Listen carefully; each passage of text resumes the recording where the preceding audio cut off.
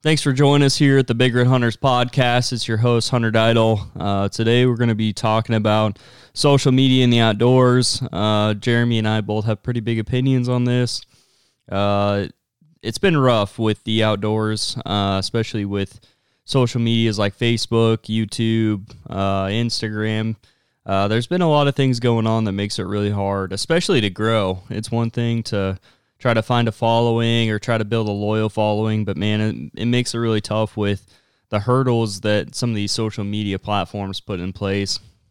We talk about that. We also talk about Elon taking over Twitter and how that's kind of changing Twitter and what we would like to see on some of the other platforms possibly changing. I guess I don't think so, but Jeremy thinks it may happen. Lastly, we also talk about guys that we feel like have done a very good job in their social media and are really successful. They're really well-respected guys in the outdoors. I respect them. We've talked to some of them, so kind of go through that. But if you guys like this conversation, a couple things. If you love the podcast, make sure to rate and review it. Makes a big deal to us. It also makes a big deal to Apple Podcasts and Spotify. They start showing up, and then obviously we build a bigger following. That's kind of what we're in to do. And lastly, join the conversation. We've got a Facebook page for the podcast, Big Red Hunters Podcast Fans Forums. Let's not stop the conversation here. Let's continue the conversation on on the platform. So jump on over there, hit join. Share some of your stories, share your opinions. We appreciate it. We appreciate you guys listening to us. And we also want to interact with you, so make sure to get over there and hop on and share your opinions. So appreciate it. Today, the podcast is brought to you by Faithful Images. Faithful Images is my wife and I's photography business. Shay mostly runs it, but I also help out. We do weddings, engagements, graduations, pretty much anything you can come up with or want on the photo side. Make sure to check out our Facebook and Instagram to get kind of what the feel is of our photography business. And if you're wanting to schedule something with us, DM one of our Instagram or Facebook account, or go to faithfulimages.com faithfulimages.org and reach out to us by email. So we appreciate you guys more than you guys can know, and let's go ahead and jump on the podcast.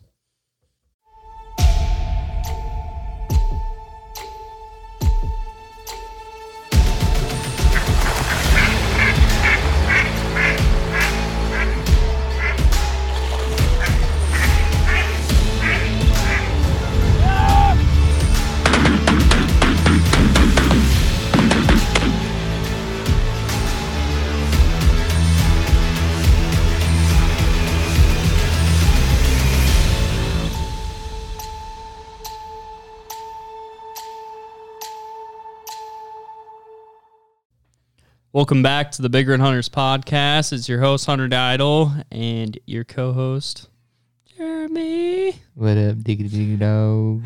Just out dogging around, man. Just out turkey. No, I'm just kidding. I haven't turkey hunted. I've been buying a lot of decoys, though. Yeah, you have. You know what's crazy is that that spread you sent me? Yeah. I'm pretty sure we passed it when we were heading west this weekend. Really? Because it was from Kearney area, right? Yep. Yeah, there was a spread on a sand pit that somebody was either cleaning or like looking like they were getting ready to sell it, and it was about 400 decoys.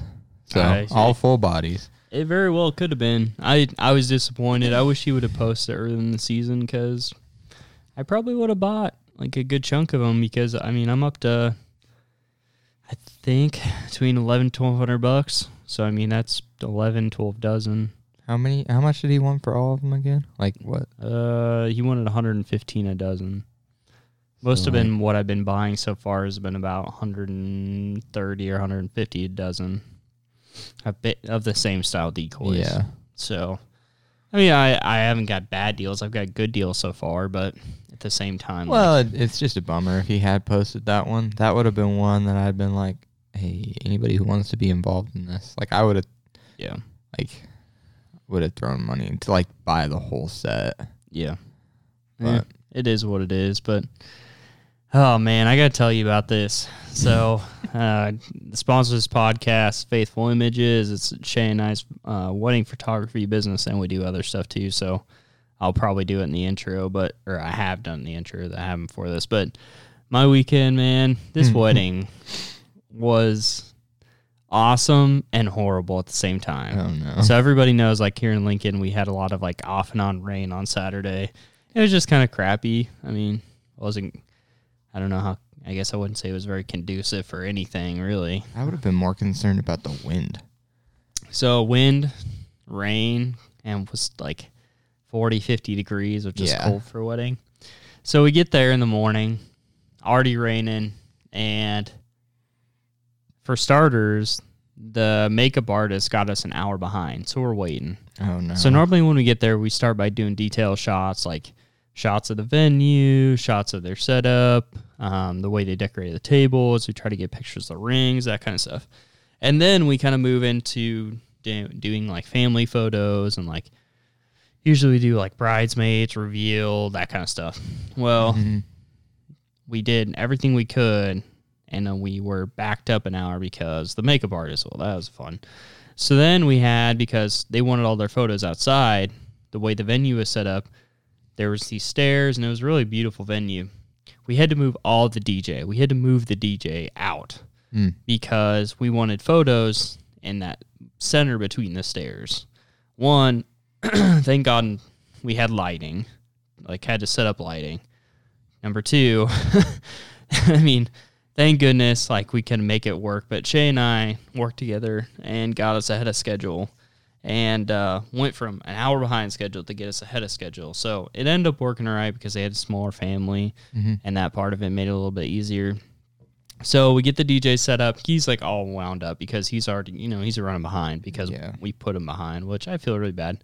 So we're helping him set up, getting everything, run around in circles.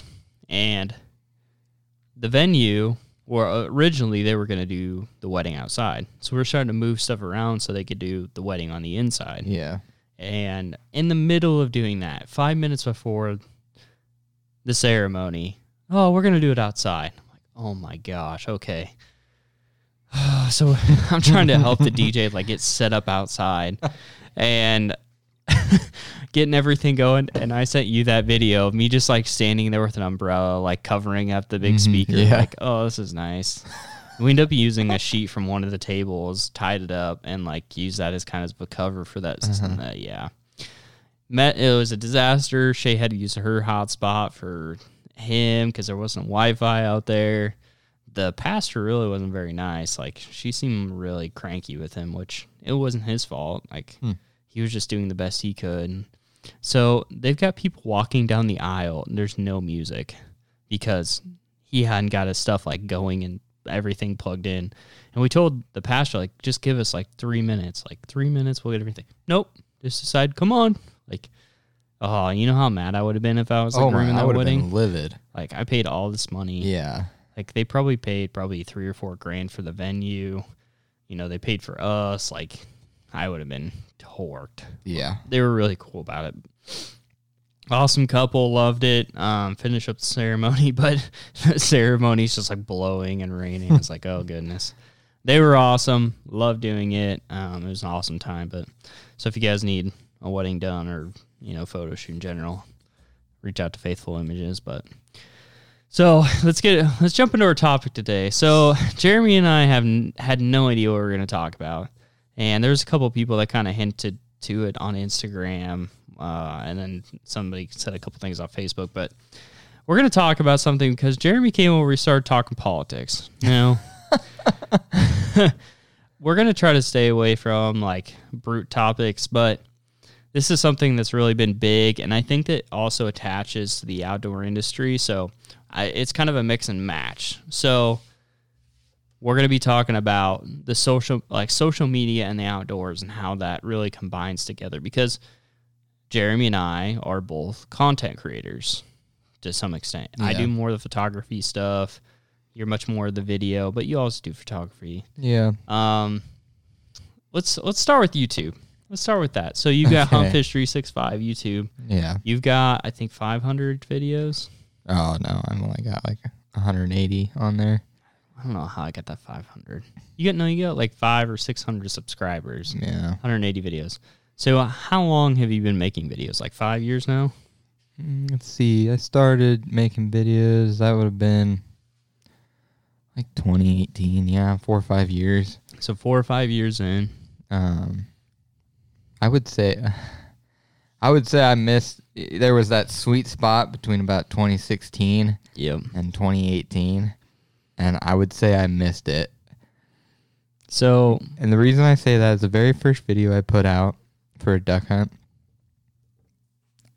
for the size of my channel, you could call it blowing up. I've got like 8,000 views in like a month. Yeah. And I had no idea what to do as a duck hunter. I was still really new to it. Yeah. Didn't know how to video yet. It was really new to that concept. So I didn't put that much out. And then YouTube just strike down on hunting. And by the time I finally figured out what I was doing, I think it was 2019 when they finally put the hammer down. Yeah. Now for the listeners, us being content creators, one of our biggest things, and we've kind of like spoken to this a few times, is it's called shadow banning. What shadow banning mean is it's not that you don't get likes. I'm going to put this in perspective. So for my Instagram, when I first got started, we blew up on Instagram pretty quick.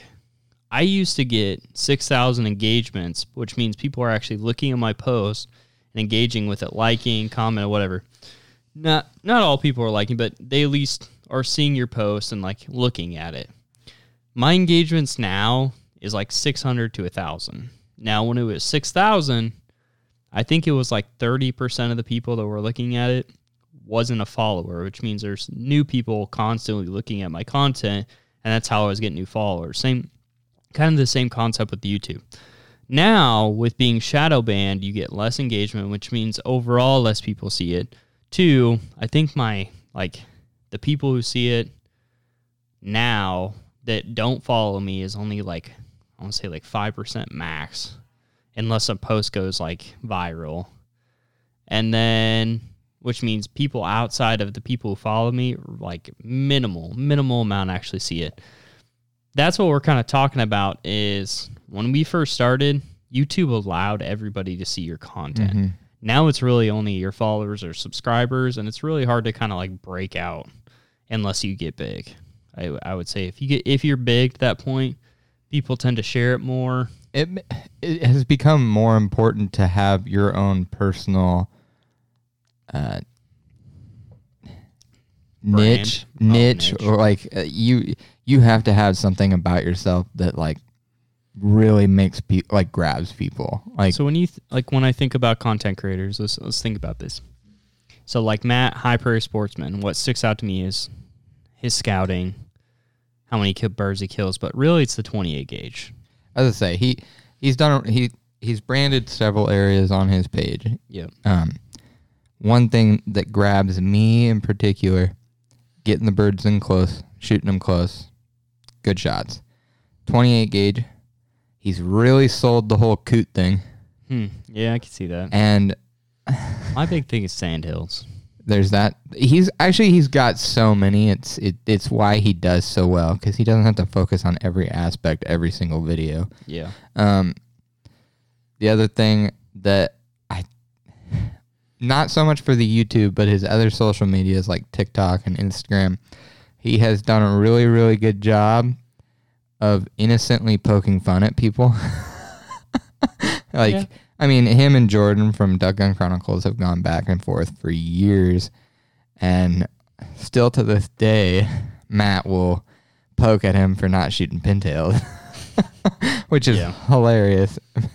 I just feel bad because it's lasted so long. Like, you think Jordan by this point would have gotten something. Well, it's even worse. Like, when we had him on the last week, Matt, I actually wanted to bring up, because he kind of poked fun at that a little bit. Yeah. And I just wanted to be like, heck, even Jordan, he was in the same blind when they shot a hybrid pintail mallard. And it's like, how do you get that? Like, and he's had pintails shot in the same blind as him. Like, but that's why Matt's so popular. That's why other people are so popular. I mean, even with Jordan from Duck Gun Chronicle.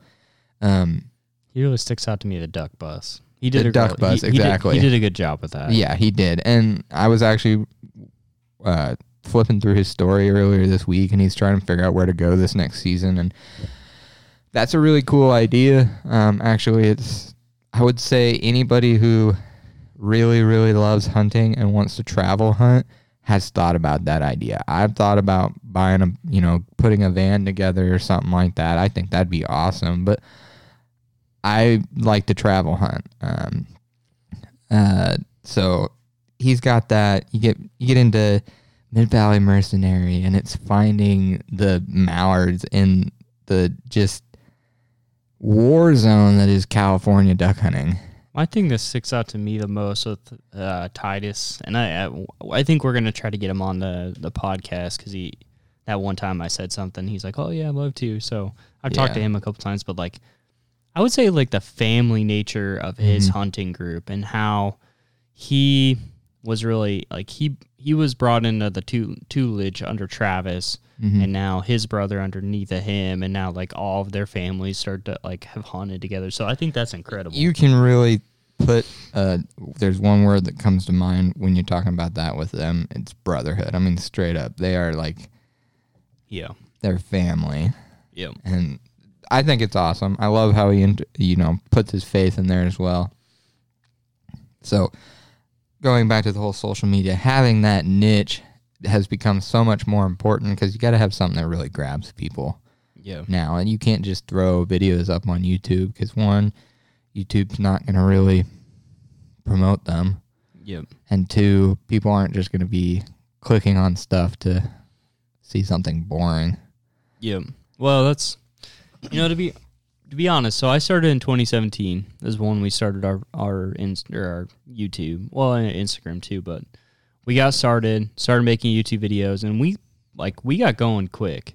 I think we had 150 subscribers after the first duck season. I want to say duck season, goose season.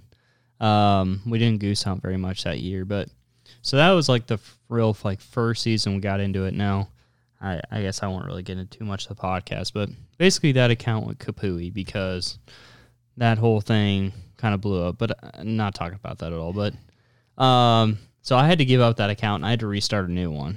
So one, I gave it up for pretty much most of 6 months to a year. And so that's kind of like into 2017, 2018. So I didn't really restart a new account until 2019. At that point, that was poo on me because like in 2017, when I got started, Matt from High Prairie had like, I want to say 500 or 600 subscribers. Oh, I don't even think, literally, I'd have to look back at videos, but me and Matt started, that's why, if I had more videos, more knowledge, and stayed committed to it early, because like, same with you, my first couple videos, I mean, I had 100 subscribers like that. I mean, it just, and then I really started building quick, and then, but inconsistency, not staying with it. But what I'm saying is, like, me and Matt, I'd be interested to look back at the first couple videos. We started the same season, I believe. Yeah. He just he really quickly grabbed the Sandhills his first couple videos, and I think that's what really got him going. Yeah. He also had an amazing, I mean, Matt can straight up kill ducks. That dude, like, I know where he hunts, and I can't even kill ducks like he can in those areas. Well, I can honestly remember there was a video in 2018 that to this day, that I still remember. Like, I can still, it's the spot we hunted with Jared. Yeah.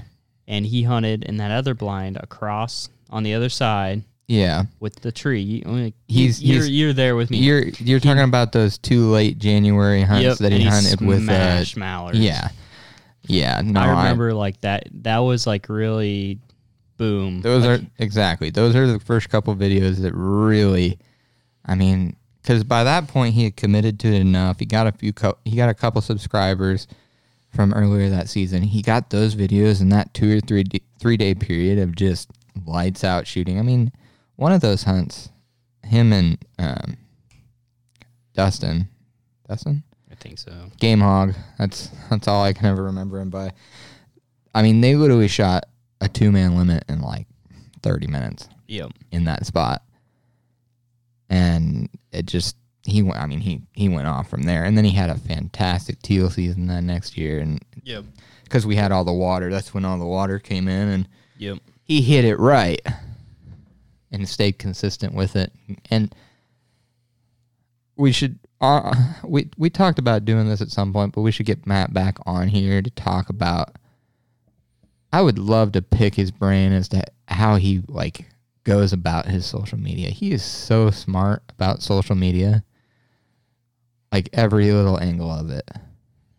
I always wonder. I wonder if it's. I mean, I guess I've talked to him some, but not enough to know this. But I just wonder if it's like more analyzed and planned, or if it's just kind of like pitching content out there. No, he is definitely a planner.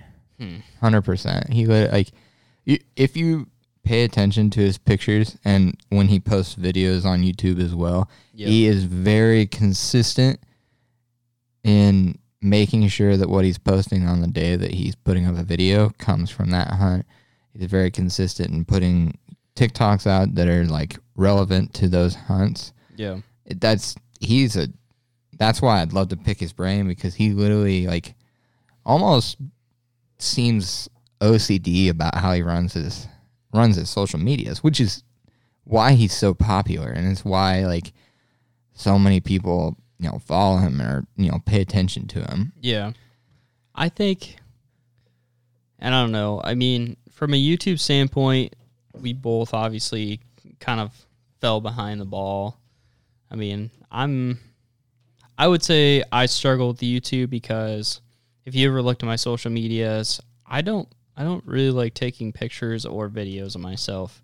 If you look through my, most of my Instagram, I don't have many pictures of me. Yeah. And, Matt always has selfies and stuff. And I'm not putting anything down because that is a personal brand. When we got started with Big Red Hunters, it really wasn't meant to be a personal brand. It was meant to be an apparel brand. So it's supposed to be a company rather than, a personal, this is just me kind of deal. And I've always, to this day, still kind of struggle with that aspect. And I think that the faster you build up that personal brand and the face of that brand, the better you do. Now, obviously you can't. It's a whole different story, but when it comes to personal branding and company branding, but I always struggle with that side of it. And I think that really hindered me on the YouTube side. Oh, I completely understand that. I think Matt does a really good job of that, which is surprising because he's he seems introverted. He's very introverted, but at the same time, he does good with that. I think the big thing is he's just confident in himself, which is good. It goes a long ways to be confident in yourself when it comes to social media. I mean, I totally sympathize with you on the putting your face out there. On I'm so bad at it. I kind of can do it, but I can't tell you how many times I've been hunting, even with you or the guys I've hunted with for years, and it's all right, I should probably talk to the camera, but I'm So listeners, Shay's joining in the conversation. She just got off work and decided to jump on in. I shaved my legs. It was nice. Oh my gosh, that's how babies are made. Oh, yikes! Yeah. But so we're talking about YouTube, but you'll jump in. No, I agree. I think the other problem I had with YouTube and that whole thing is I struggled because the guys that seem to do really well in 2017, 2018 timeframe, those guys were I'm talking Bobby Guy, that were smashing birds. And it was so inconsistent for me early on. And it's even this year was inconsistent. We're in a tough area to have consistent birds. Yeah. That's why, man, I wish that 2019 season.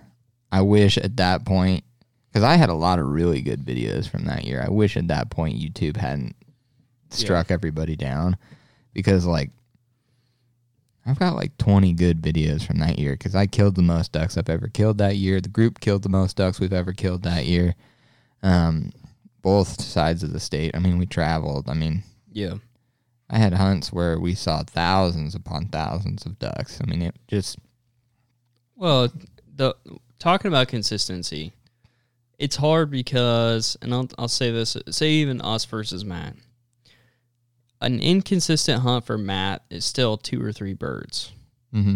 An inconsistent hunt for me down here has always been, and you know, I'm going to be honest, I've hunted in bigger, or tend to hunt in bigger groups than Matt does, because he hunts a lot by himself alone. Mm-hmm.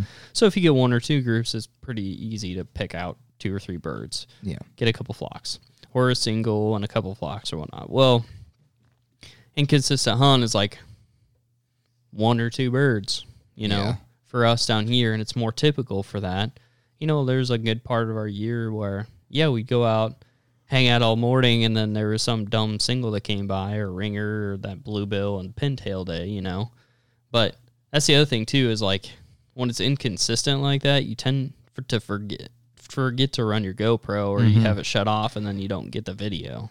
Well, you just, as it's happened for me many times, even this weekend, you just are like, kind of what's the point? Well, not necessarily what's the point, but it's like I'm not expecting a whole lot, because like this weekend I went out west, turkey hunted with Westside Jared. Westside Jared? How's Jared doing? He's doing great. Good? Actually, he beat us to the punch. He bought a 20 gauge. For real? For real. What'd he buy? Oh, shoot. It looked like a Franchi, but it is like picking up a stick. I mean, it is. It's light. It is light. I'm guessing it's a Franchi then, because Dane's got a Franchi that 12 gauge is real light too, like that. But well, I'm pretty sure it's the same camo pattern as Dane's. Gotcha. I think that's why I went to Franchi with the idea, but it wouldn't be bad. I mean, Franchi 20 gauge, you're probably looking at like $800, $900. I guess probably $1,000 if you buy that camo pattern. But that's I mean, with the less kick of the 20 gauge, it'd be a viable option. But I would still go probably Winchester, but that's just me. Or Super Black Eagle 3. Whoop, whoop. But go ahead. Oh, point is, with the crappy weather, we saw a lot of birds, but we just couldn't ever get to it, and so I didn't really video a whole lot. Like, yeah. I mean, I won't even make a video from the weekend. That's why I kind of got into this year. I kind of moved away from like the YouTube scene, and I really started like focusing on taking more like cinematic videos and doing like reels. Yeah. Just because they're a lot easier to come up with. Even if the hunt's not good, they're easy to like throw a few things together and like kind of tell the story of the hunt. But it's small, conducive. And people seem to really like it. Like that video I put together about our snow goose, like Operation Snow Goose, of us like doing all that work. People seem to really love that.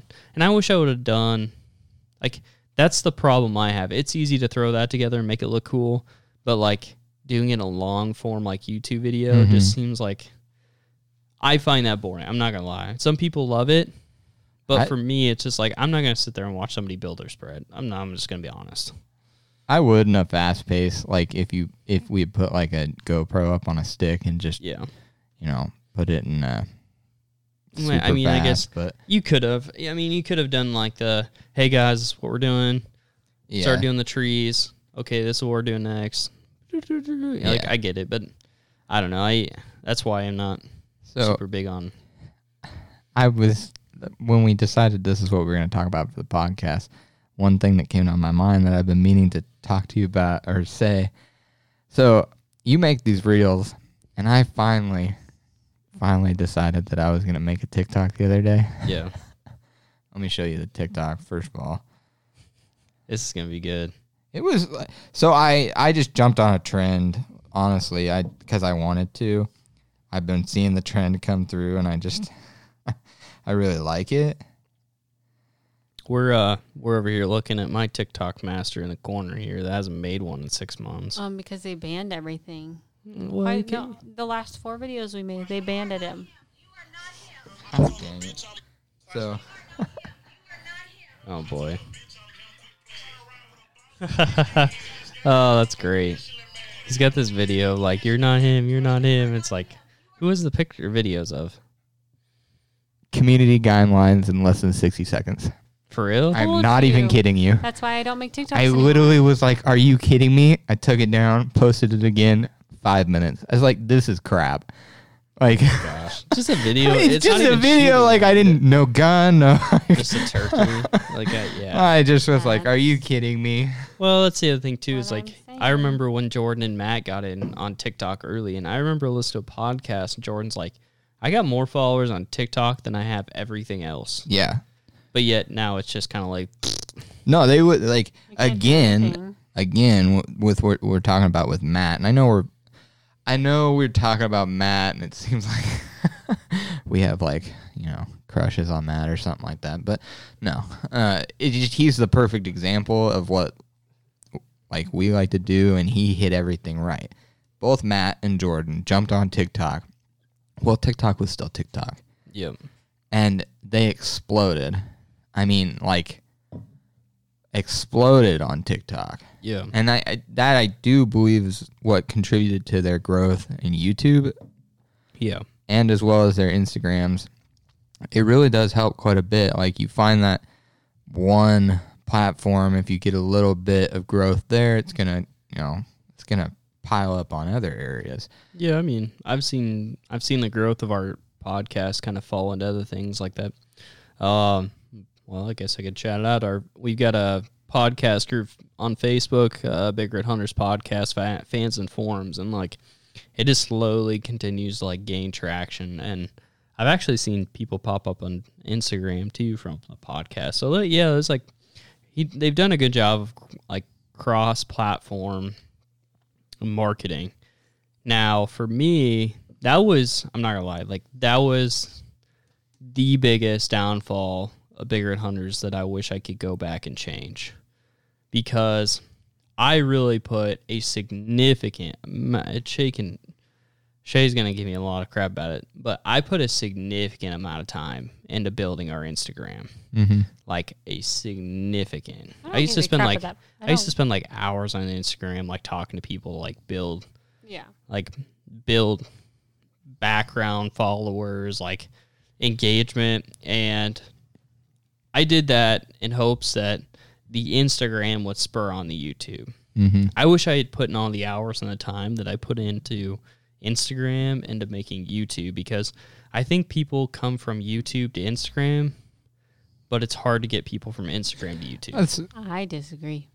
Wow. I'm the other way around. I think that Instagram's easier to pull in people because you can give them clips of like what you are advertising on YouTube, and then you draw them from Instagram to YouTube.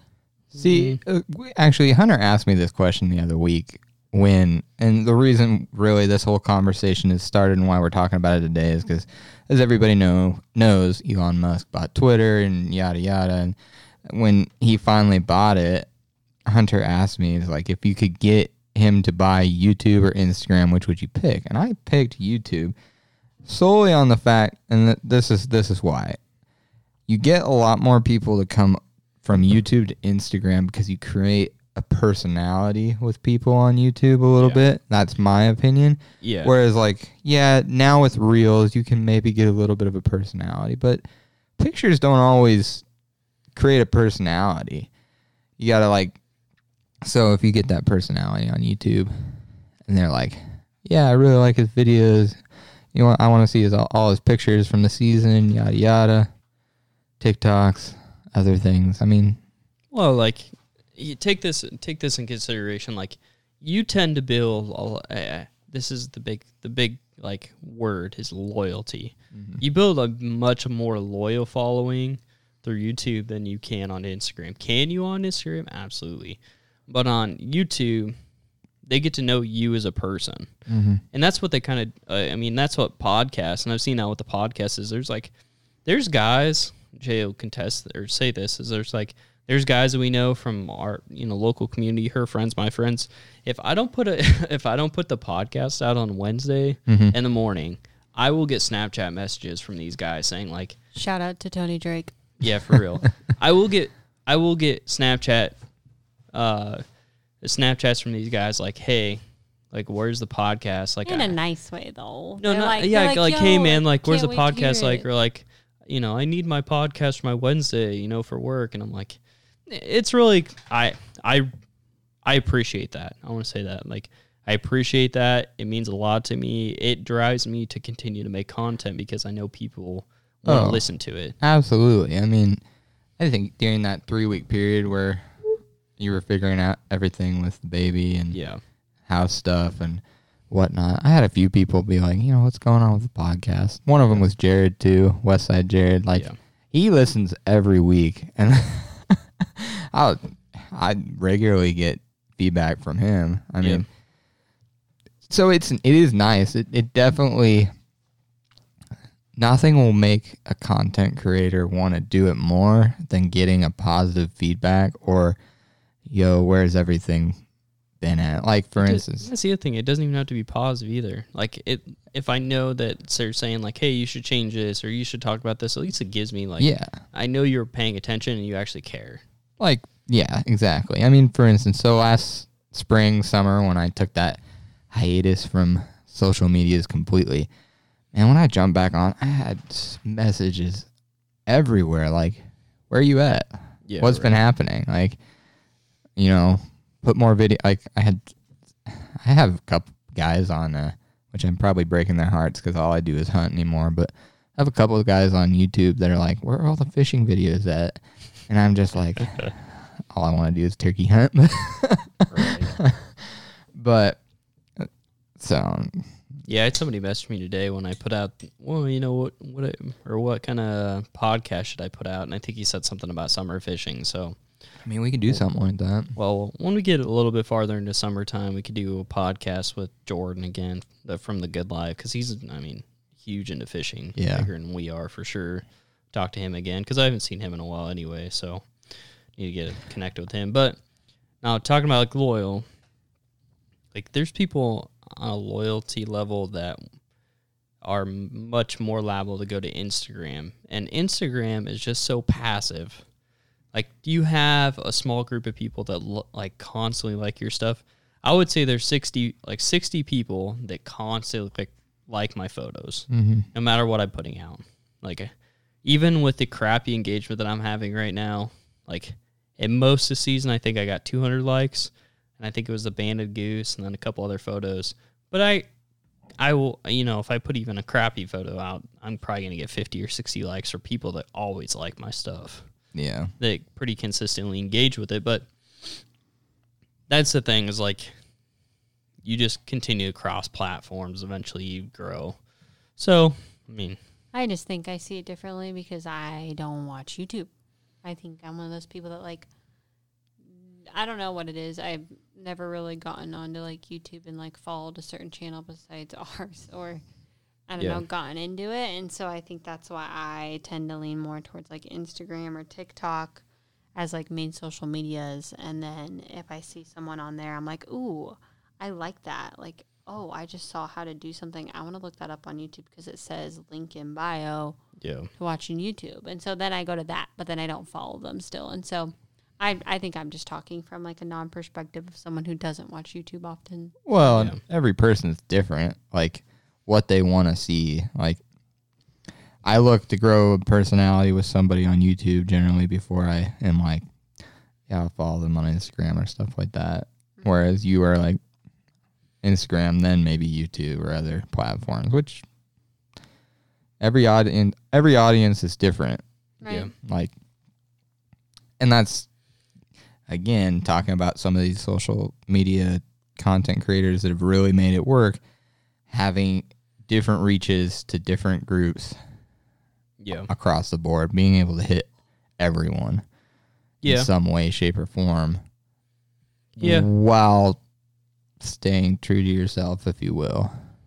I would say I wish I would have continued on YouTube. And I've honestly thought about making a series about dog training with Nala this summer because there's stuff that I've been wanting to work on with her. And my biggest thing for this year is continue to train through the summer, and I want to expand her blinds. Yeah, there was a blind that I did. I mean, it was a cut grass field, so it wasn't super hard to see where the bumper was. But I did a 250-yard blind, and like that to me, I was really excited because that was like as far as we've been on that end. So I don't know. I thought about doing stuff like that, but now let's jump lines a little bit. So we started the conversation with Elon Musk buying Twitter. Now let's talk about Instagram a little bit. I want to bring this one up because we've talked about Matt a lot, and I think the one that, like, I wouldn't even say drives me nuts. His content is worth the amount of like glam he's getting right now, but it makes me like, it almost makes me like itch my head a little bit, like scratch my head. I don't even know how to say this. Like, I know he has a loyal following from his podcast and his YouTube. It's just incredible on how quickly he's been able to grow his Instagram. Talking about Titus from Mid-Valley Mercenaries. He went on and he got so tired of social medias that he just decided to delete them. Mm-hmm. He had a decent-sized Instagram. It was like right around 10,000. Decided to completely gone, delete it. Yep. And then he finally decided, okay, well, I better come back. Yeah. And the guy's got like 10 or 12,000 followers already on Instagram again, which I know that he has like 30,000 on. I guess somewhere around 30,000 subscribers on YouTube. But like, how quick he's been able to build it is honestly pretty incredible. I will hand it to him. But then, it's 10.1. But he also he's just shy of 40 on. 40. Just shy of 40. I mean, don't get me wrong. His stuff through the season was like pretty good. I will give it to him. Like, it's pretty good. Now, his postseason photos of him taking pictures of ducks, those are incredible. I give him total props for that. I just think he is the one exception to the rule because I have not really seen any outdoor creators do very well on Instagram as of even the last year. I would say 2 years. Actually, it's longer now. Probably 3 years, but 2 years for sure. And the last year, it's been horrible. Horrible. So, when it comes to social medias these days, and I've said this several times, whether it's on the podcast or just while I was talking. Sometimes one of the best things you can do to jumpstart a social media is have people with big names already push you real quick. Part of what made Titus explode on Instagram in particular is, first off, he already had the YouTube audience. So as soon as he said he was back on social medias, people flocked to it because people watch Mid-Valley Mercenaries and Titus and all of his group for their personalities. That is a lot of it. I think he's got a lot of fanatics that have his YouTube and his Instagram just to try to pay attention to where he's at because he's so successful in an area that's so competitive. I would believe that. There's a lot of people that, I hate to say this, but kind of hate him, but want to do what he's doing. I would believe that. And I think especially in the outdoors world, there's a lot of that, unfortunately. There's a lot of that, man, I just can't respect somebody who's, created that. Yeah. But I want to be it kind of thing. But anyway, so he had that following to start. So when he came on, he got people from there. And then, of course, as soon as he jumped back on, he had people like Matt from High Prairie, Freelance Duck Hunting, Duck Gun Chronicles, all those guys from the Flyways Collective were basically like, hey, he's back on social media again. So he got a huge boost of people coming from that. And one thing that really helps with Instagram in particular, I have noticed when you see somebody new jump on, is how quickly does the platform respond to him or the page. So he grew 1,000 followers in, a week or two lots of feedback. And so Instagram just obviously read into the fact that people like what's going on that channel and just skyrocketed it. I mean, yeah.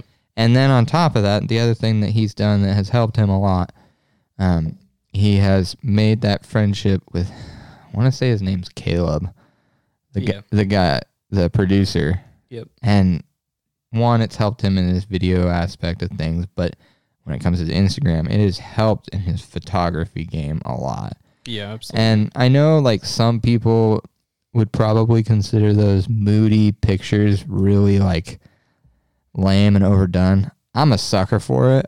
Really? I'm a sucker for it. It's just, I respect it. I don't love it, but also everyone's got their own way of doing things. Mm-hmm. Like, you know, like some of those photos that are really warm and stuff. Mm-hmm. Like my brother edited some of those, and like he loves warm photos.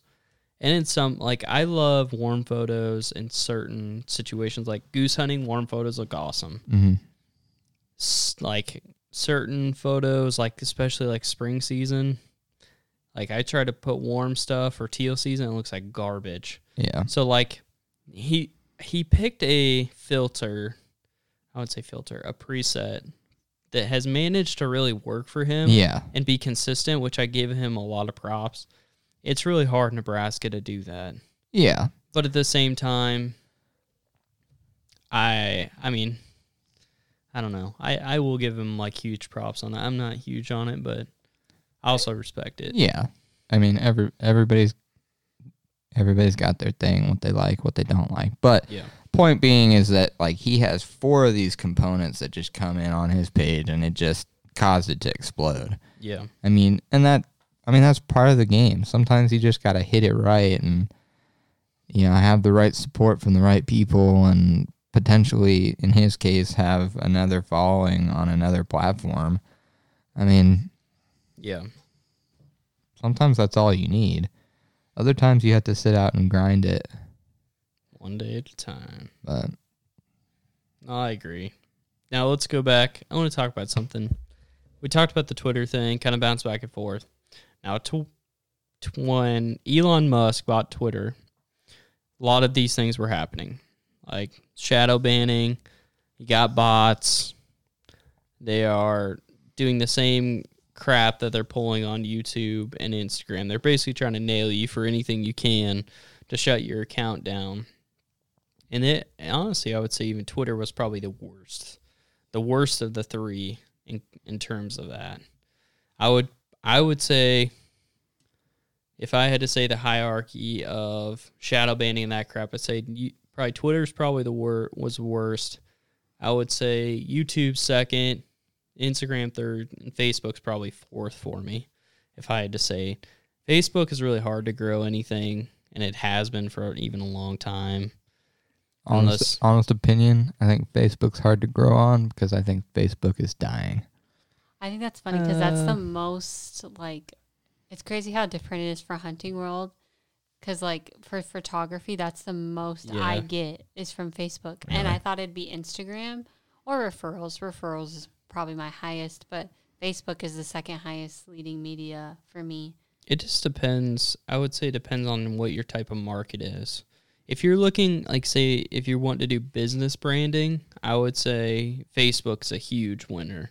Right. It's been very good for bigger hunters on the business side. Trying to, pick up leads and do that kind of lead management, that kind of stuff. And they do have a very good marketing platform on Facebook. They really do.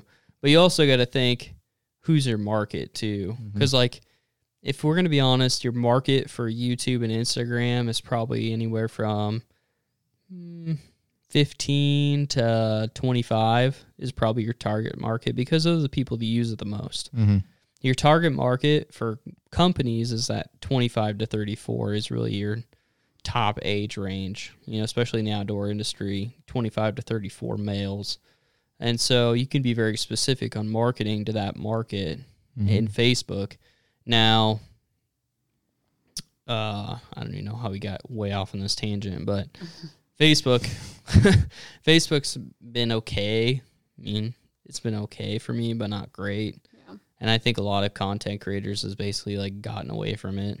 Do you use it though? Like, I feel like I don't see a lot of Big Red Hunter posts anyways. Yeah, so all my Instagram stuff's connected. Okay. I've been pretty active on the podcast page just because, like, there's a lot of people that constantly listen to the podcast, so it's really good to get engagement. And, you know, I put it out there, hey, what should we talk about tonight? And there's a couple people that were like, you know, Dustin and a couple other people had said some stuff. So it's good to, I would say it's really good for engagement if you have a loyal following. Yeah.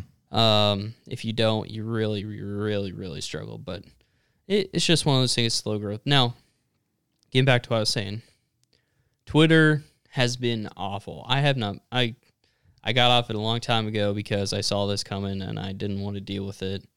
And a lot of it's just short, quick, funny tweets.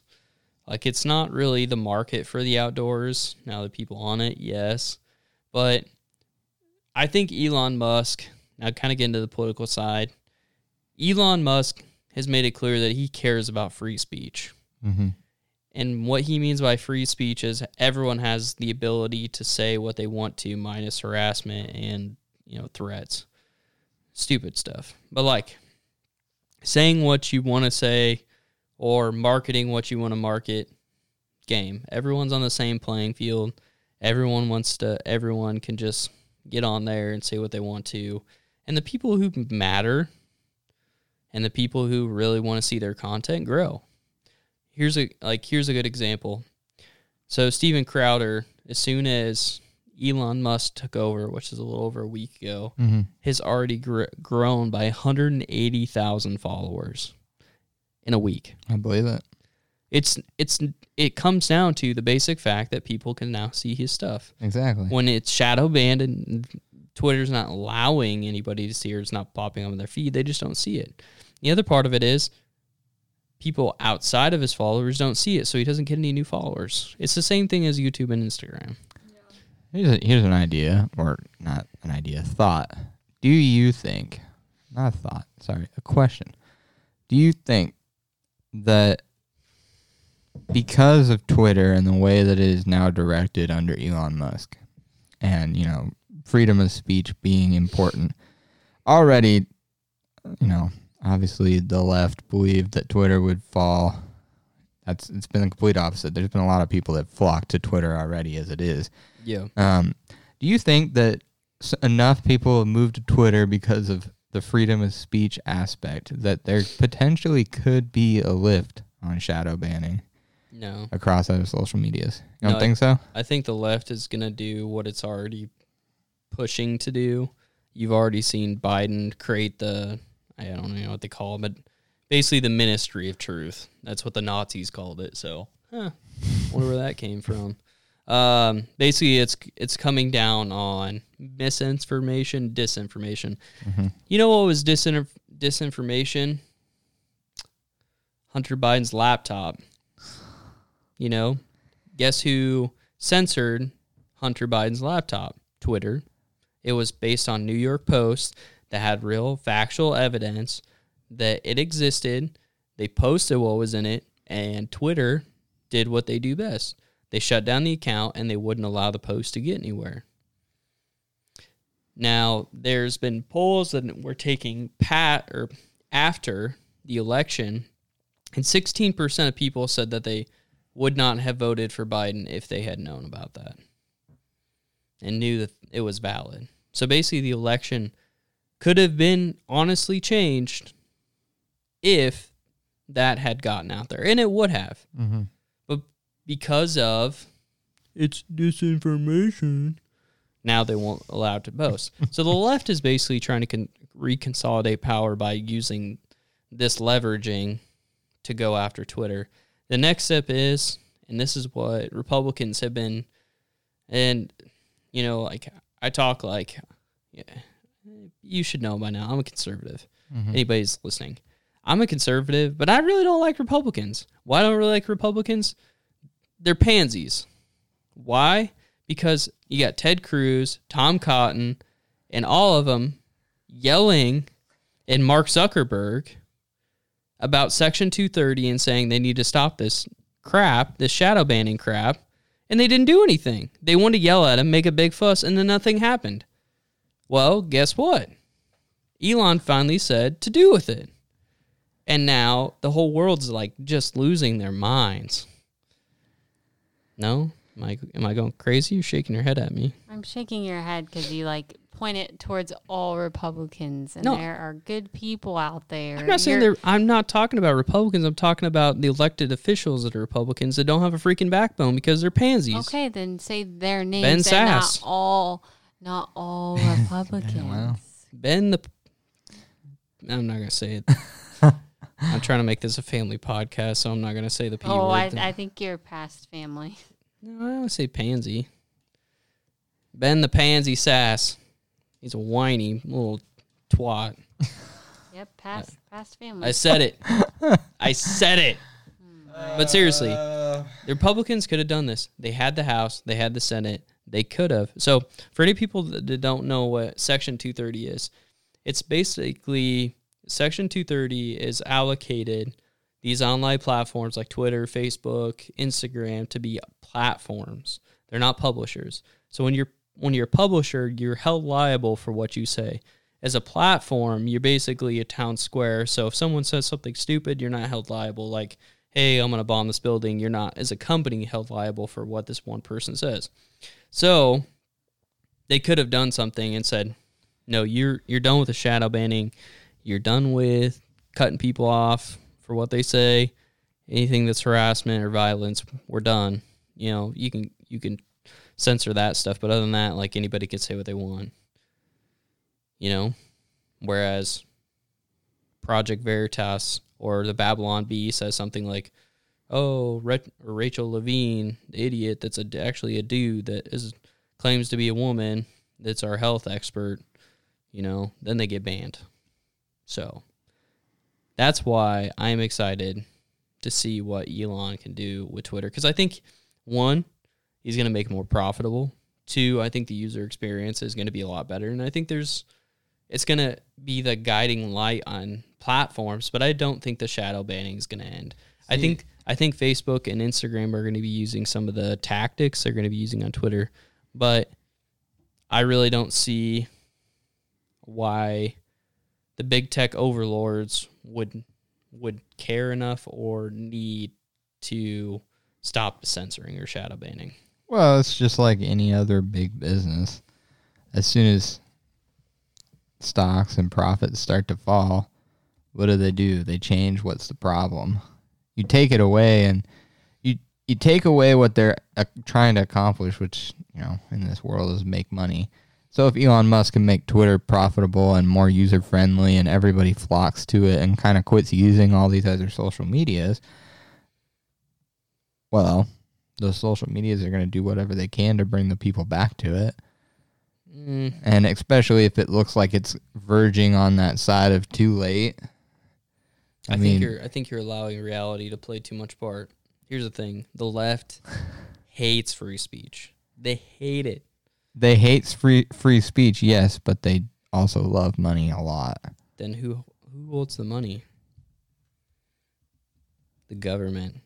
If they can get subsidized by the government on certain issues like taxes, maybe they get incentivized by this Ministry of Truth, they can make up their profits if the left is willing to subsidize it, which they are because they're evil. But either way, like, they are willing to do whatever it takes. And now that they have Elon in there, that's why they freaked out so much. And now they're really melting down because they don't know what to do about it. That's why they did the Ministry of Truth. That's exactly what I'm saying, though. I feel as though because they have no idea what to do, I think it's going to end up, they're going to reel back on the shadow banning. Because I think they're going to end up trying to repeal Section 230 on Elon and make him liable for all this mis or disinformation that's going to happen. Now they're not going to be able to do for a while because Republicans are going to take over the House and Senate, and they're really too busy with dealing with the Supreme Court deal that's going on right now. We're not going to get into that, but I think they're going to be too busy with that right now to deal with this. But I think in 4 years, when they're able to take one or the other, I think they're going to go after Section 230 for at least for Twitter. I'm not saying for all of them, but gosh, in 4 years, if they're still trying to go after it, I bet it's honestly. I bet this is something that dies really quickly. You think so? Yeah. Because I don't know, man. It wasn't that big of an issue when. That's the thing. These social media companies, they don't do it until they know they can do it. You know, that's why I said my engagement really plunged over the last year. As soon as Biden got into office, I feel like that's when it really sunk. No, I completely agree. And I think they do it when they can get away with it. I think it'll get a little bit better as we get in the next, year or two when they take it back and they're willing to wield the power. But there again, this is why I get frustrated with the Republicans. A main issue is going to be free speech in this next election. They'll take over the House. I think they're going to take over the Senate. And I think they're going to make this big to-do. The social medias are start backing off.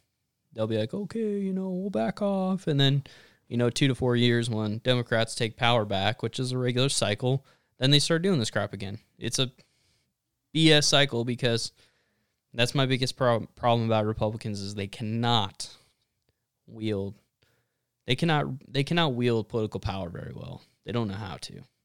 Now, that's why I like DeSantis, because not only does he know how to do it, he does it effectively in an intelligent way. And it's not like, he does it like a bull, but he does it in a way that people can get behind. That isn't so abrasive like Trump. I guess. But either way. Right? Wrong? Am I crazy? Crazy? No. I don't really know what to say about it. Your mind is blown. I know. My mind is spinning at a lot of things you just said because I don't know.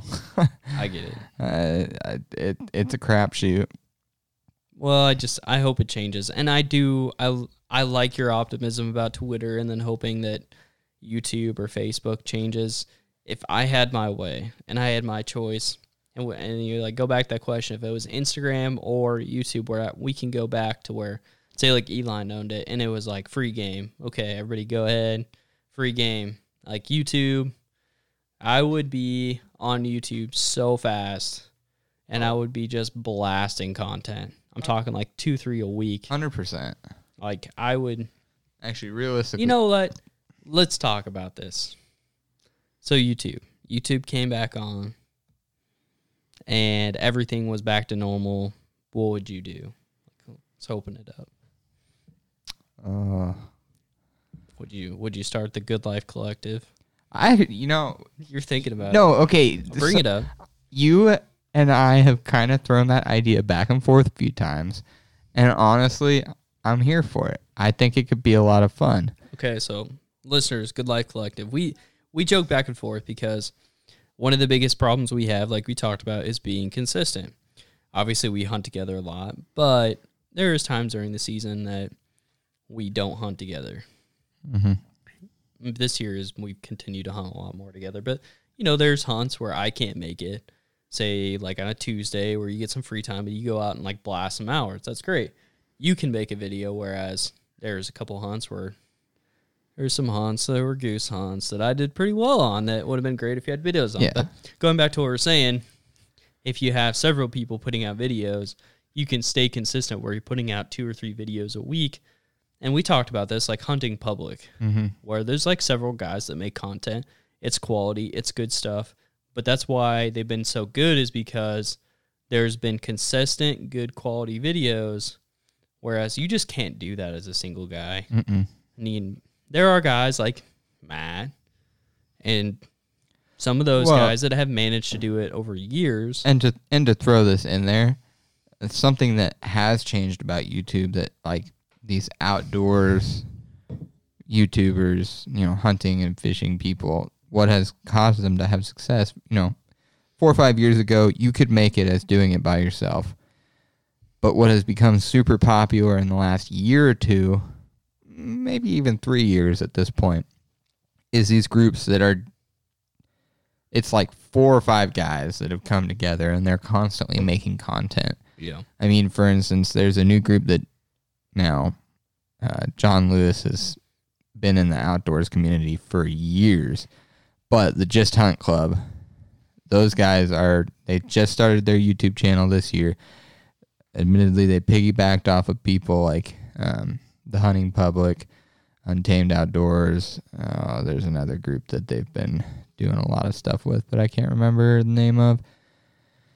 And actually, John Lewis came down to Nebraska and hunted with Matt this year, which was kind of cool.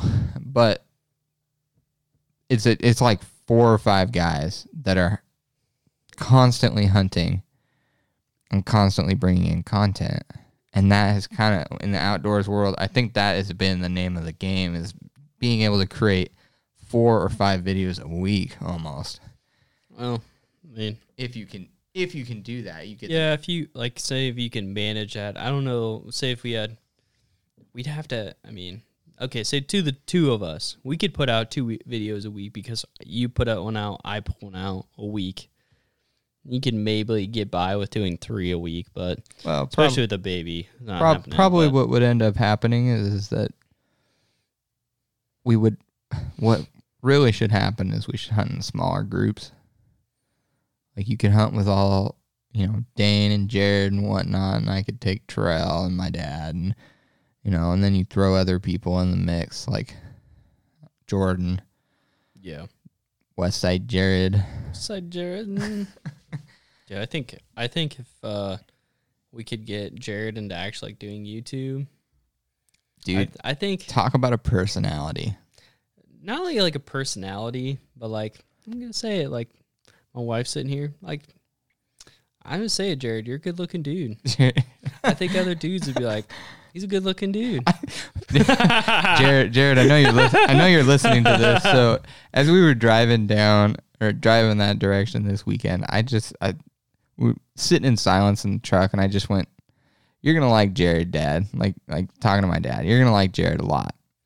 I'm just gonna prepare you. He's an absolute unit. Of a man, but either way.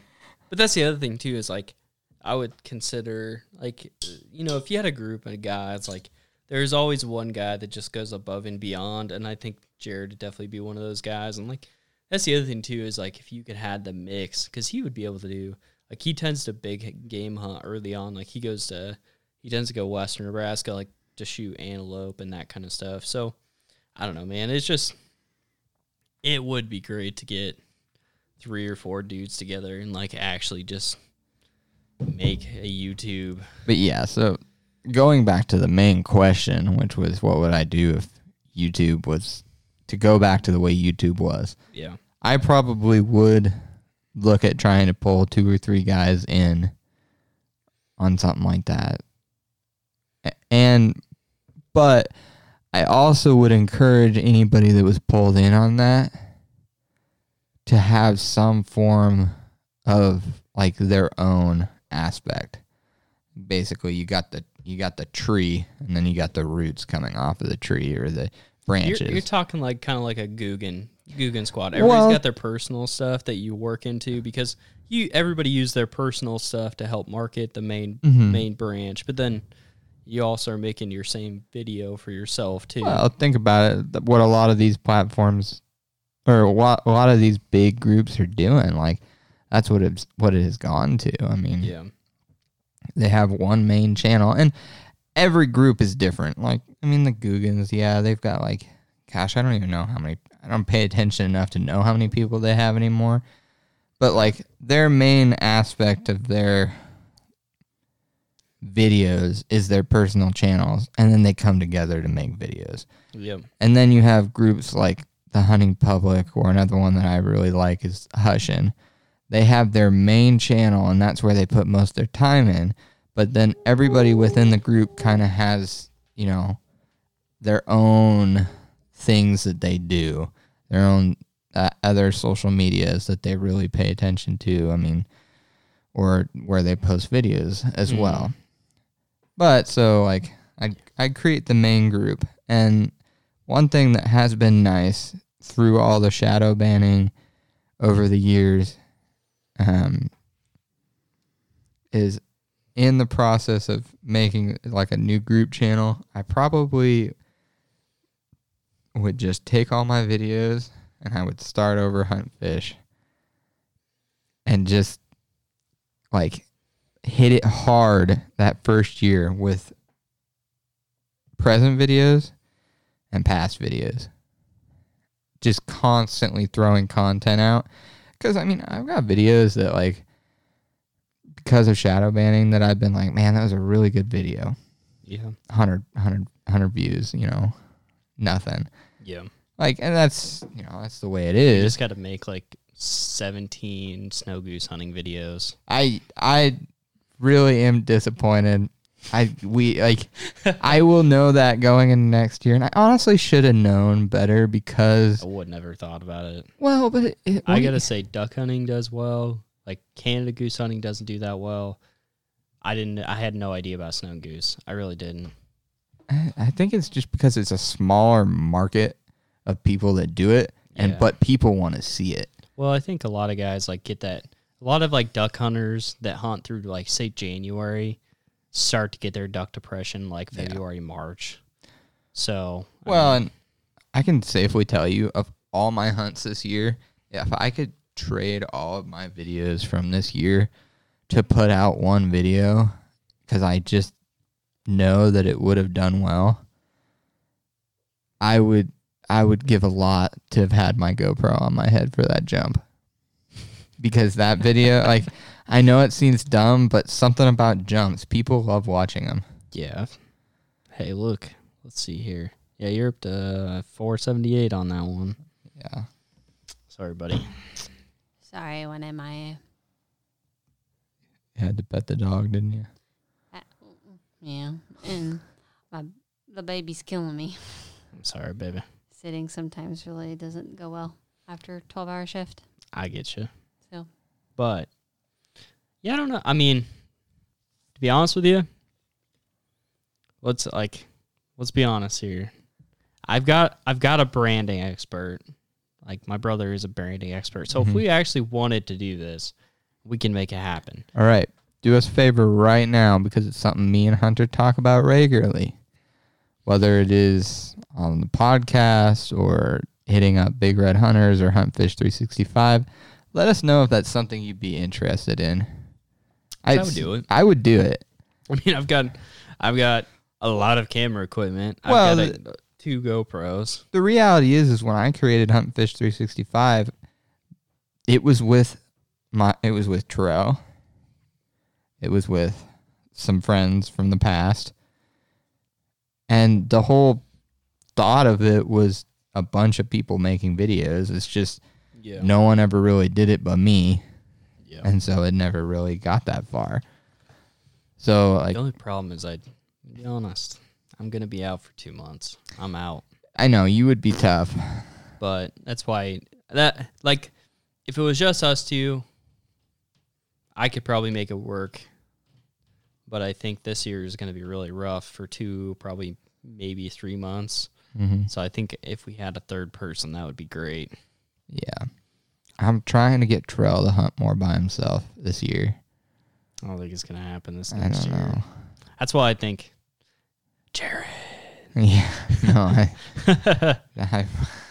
I think that would be a great one because if he had antelope, I mean, he turkey hunts and he also duck hunts pretty hard. So that'd be another. Well, and he's away from us. Like, yeah, we're not going to get to hunt with him every weekend. Yeah. Now, I definitely can say that we started some plans for next year this weekend while we were hunting. Without me? No, you're always involved. I'm just giving crap. I mean, I can tell you one of the plans was I'm trying to get him to come deer hunting with us during rifle season. Is he finally going to break down and go to teal season with us? Because I guess that's usually when I go to the antelope. But I've been trying to get him to go teal hunting with us. I bet we could get him to go this year because actually, no, it's not. During teal season, he's not usually antelope hunting. He's usually deer hunting. Okay, that makes sense. But he just lost his childhood property for deer hunting. This was the last year he could hunt it. Gotcha. So he's kind of not. I mean, I wouldn't say he's spinning as to what to do, but he's definitely going to be. It's going to be a little different for him this year, I would say. Yeah, I get it. I mean, I lost my childhood property a couple of years ago, and it still weighs on me. And I still like talk about it with my dad, and still, I hope to get permission out there again. Yeah, but I don't know that's gonna happen. But yeah, it's not that something we did. Just the farmer moved to town. He's renting it out to somebody else, and well, I mean, they move out. Maybe we can get it back, but you never know. Yeah. So it is what it is. But that's honestly a good idea. I mean, I know we kind of went back and forth on it, but at the same time, like, I bet you by tomorrow afternoon or Thursday morning, I will have a message from Jared that says I would be 100% down for that idea. Well, it'd be cool because we could get together, like we did this year, and like on a weekend or two together. I mean, my biggest problem, and this is what I struggle with sometimes, is like I struggle and I forget about people. And then that sounds bad, but like when I go into a weekend of like hunting, sometimes I'm so busy doing what I'm doing that I forget about people. And I know that kind of sounds bad, but like I told Keith, he went with us on our Arkansas trip. I said, hey man, like I really want to come snow goose hunting. Number one, I always feel bad if it's not going to be good. If it's going to be really good, I tend to start thinking of people of going. And then when I know it's not going to be good, I don't tend to invite people. But I think a lot of people would still want to go, even if it's not going to be that good. So like I told Keith, yeah, we'll get you out. Like we'll get you snow goose hunting. And I'm just going to be honest. Keith listens to this podcast, so I apologize, Keith. I just forget. I really do. I get about my business, and I got so much going on. I talked about it on the podcast. Like, I just get going, and, like, I just don't stop. So, like, there's people that I, like, connect with all week, all the time, like you, that obviously get invited a lot, but, like, other people, it just drops off my radar. And I don't mean to, do that, but it just does. Oh, I get it. I'm that way, too, sometimes. Unless I, like, really starkly plan stuff with people. Going out there with Jared, like it just, I just feel bad when that happens. I feel guilty about it, but it's just like, well, shoot. So like, I'd love to take Jared on a goose hunt and a snow goose hunt. I honestly told him I would, and I honestly would have, but I just, fell off my radar. But either way, no, I think that'd be good. And I wonder if we can get Brad in onto it. I mean, he's been doing stuff on his own channel, but I don't know if he'd want to think about throwing in. But throw in Brad, the other person. I mean, especially when it came to the hunting aspect of things, because his channel doesn't focus on hunting mostly. I think getting Jordan involved in it would be a good idea too, because a lot of his channel is fishing.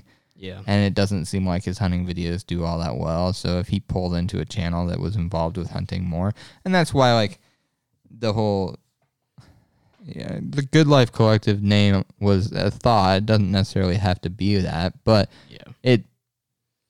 I certainly would want it to be related to just a bunch of people throughout Nebraska. Yeah. I mean, so Jordan's another one I've thought about just because of the fact that that's one downside of him being like, so because he's the Good Life Outdoorsman. I do like that name. I really do like his branding in terms of his logo and he's stuff. done a good job too. For honestly, Jordan, if you listen to this, which you've done a lot better this spring, kudos to you. You've been putting out videos really regularly. Dude, just spend time with it. You've got something there. Like he's got something. And he just needs to spend more time with it, which I know the few times we hunted together this year, he kind of said that he has issues with, being consistent. I think at times everybody does. Well, I think for him, he kind of struggles, like, because it's almost like hunting's his off season. Mm-hmm. And then he gets back into like, he does really well with his ice fishing videos. Mm-hmm. He always does really good. And then he always does good now until like September, like August, September when it gets really hot. Yeah. And then he gets into hunting again, and then he kind of gives up the fishing. The guys that tend to do good fishing, they just do it all year. But at the same time, I would say this about Jordan. Jordan, you're at like that tipping point where you like step off and really like start to grow. Like I'm not talking about grow, but like you're at that stepping point where you really like take off. And I feel like it's almost like that, like your grind is really like that 1,000 to like, I would say 1,000 to maybe like 3,000 subscribers. Once you get to 3,000 subscribers, I think your traction really like gets going. Mm-hmm. And I think that something he's done a really good job is like, you could say for what it is, or say whatever you want to say, but like he does a good job. He's an all around good dude. Like that's why we enjoy hunting with him. That's why we're on the podcast. That's why I talk to him regularly. He just does a good job, and like he's gotten to know other like content creators, and that's really helped him like continue to like grow and take off. So he's just got to keep doing what he's doing, and he's gonna get there. Yeah, just got to keep rolling and not having babies. Good thing Shay's gone. She wants DQ, but oh well. Well, you have anything else? I mean, not crazy. I don't think. I feel like we rambled a little bit about the social media stuff, but I think it was. I don't know. I mean, there's definitely certain parts of it, but there's a lot more you can unpack about social medias, but I also don't want to just have this episode about complaining about social medias because it's hard because it is what it is. And I like the fact that we talked about how some guys have overcame it and how they did it. Yeah. And I mean, you just got to take what you can about the social medias and run with it. And, at some point, like, especially with me becoming a father, like, I have gotten to the point where it's like, is it really worth it for me? And that's why, like, when we talked about the YouTube thing, like, is it worth it for me to sit down one night a week and talk on this podcast? Oh, heck yeah. Because like we don't just talk about what we talk about on the podcast. Half the time we sit here and talk for like 3 or 4 hours despite the podcast. I was to say, I mean, not only do we get to talk about things that we like, but it's almost a social gathering at this point. Like, like we have friends, like we have other people that come in. Like it's like my one night a week to just have the buddies over and talk. So like that I love. The YouTube thing, it's almost like you have to ask yourself, like, is it worth it? Like, the Instagram thing is super passive, so, like, I just like taking photos during hunts. I just do it because I enjoy it. I'm going to do it regardless if social media even exists. Yeah. Because I love, like, taking photos and enjoying the moment and doing that side of it. Do I enjoy other people appreciating on social medias? Yes. The video aspect I've struggled with because I think to become really successful, like I said, you have to take video of yourself, and that's what I've struggled with the most. But if I felt like if there was like a central cause with other people, because my problem is I don't think I can be consistent, make enough videos, and do it to where I think it's going to be successful. And I'm the type of person, if I'm going to do something, dude, I'm going to go balls to walls, and I'm going to be successful. Yeah. That's the person I am. And that's a person I've always been. So if I can do that with other people, and I feel like us as a collective can make enough content to be successful, like, oh yeah, like, okay, like I'm game. Yeah. It's one of those situations. So I don't know. I think it's one of those things I definitely know we're going to talk about after the podcast. Yeah. So, I mean, it's going to be one of those things where it's like, we'll see. Well, we're at a really good position to start talking about it because honestly, we could talk about it all summer, get a real good game plan on it, and then I know you're going to have your own things this year, but you pull the right kind of people in there. Well, I mean, I know that we're going to hunt a lot together early season. Yeah. I think middle of the season, I'm definitely going to struggle. Well, that's not always that bad for me because like middle of the season, you get to end of October, November, first couple weeks. I flipped the deer season for a couple weeks, and duck hunting usually is bad over here. I've thought about in that season. I've thought about, and we talked about this, and it kind of spurred it on with Douglas. I've been honestly thinking of like that November, December, when it's like, number one, it's slow for ducks. But this year we kind of grinded it out until like Thanksgiving, which I think there was like 2 or 3 weeks where we could just like. We were just going out to get out. We were just going to hang out, honestly.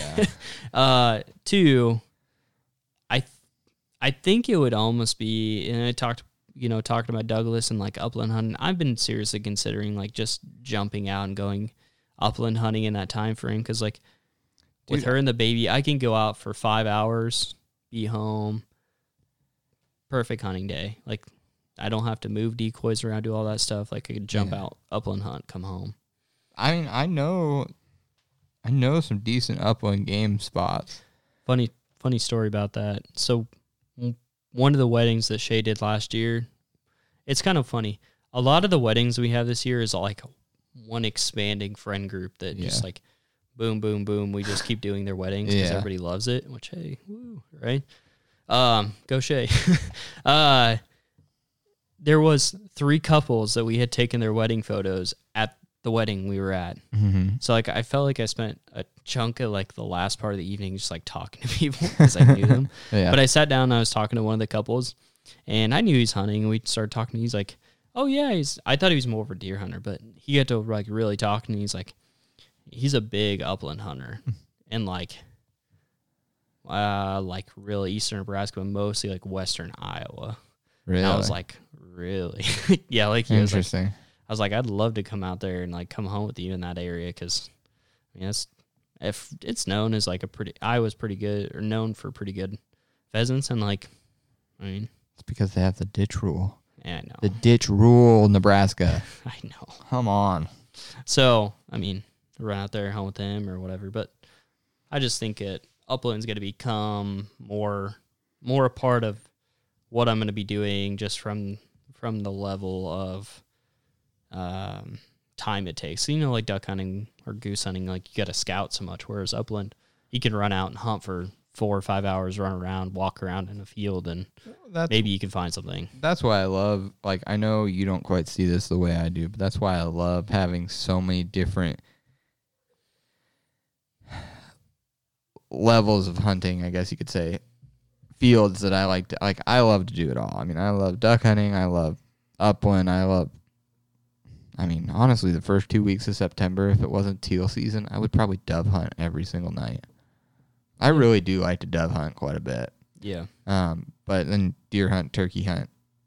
See, that's the funny thing is I had the conversation with Shay, even before we started the podcast. She's like, why don't you become big red waterfowl? Yeah. And I think somebody already has it on Instagram, but I said, like, I know I don't deer hunt as much, which is a part of our logo. I said, but here's the thing. Like, I like doing everything. I said, when she said it, I was like, I want to talk about upland hunting. I genuinely enjoy upland hunting. I said I enjoy waterfowl hunting. Yeah, I don't deer hunt that much, but I like big game hunting. Yeah. I said, like, I like to just do it all. I like to focus on waterfowl because it really has my heart, but I like doing other things too. Yeah. So, like, and even on the podcast, we've kind of talked about everything because, well, I love waterfowl, but it's not just everything I do, Yeah. But I know we kind of talked about that, but no, I agree with you. But you ready to sign off? Yeah, let's do it. Sounds good. Well, I appreciate you guys stopping in on the Big Red Hunters podcast. If you guys have any ideas for names or what you guys like to see, I think we're going to bounce this idea around of maybe starting a YouTube together. People you want to see or hear on the podcast, ideas. Absolutely, yeah. I know it's going to be kind of, it's not going to be dry. It's always slow season between like May and like the beginning of July. Because July is like really when you start doing some like pre-gaming stuff. Mm-hmm. So I have a lot of ideas about some people I want to have on. But this podcast is content created for you guys to appreciate. So if you guys want to talk about something or hear about something, let us know. obviously we'd love the feedback. So appreciate you guys for listening. Yeah, we're going to sign off for the night. So, all right, guys, appreciate you listening to the Bigger and Hunters podcast. Have a good night.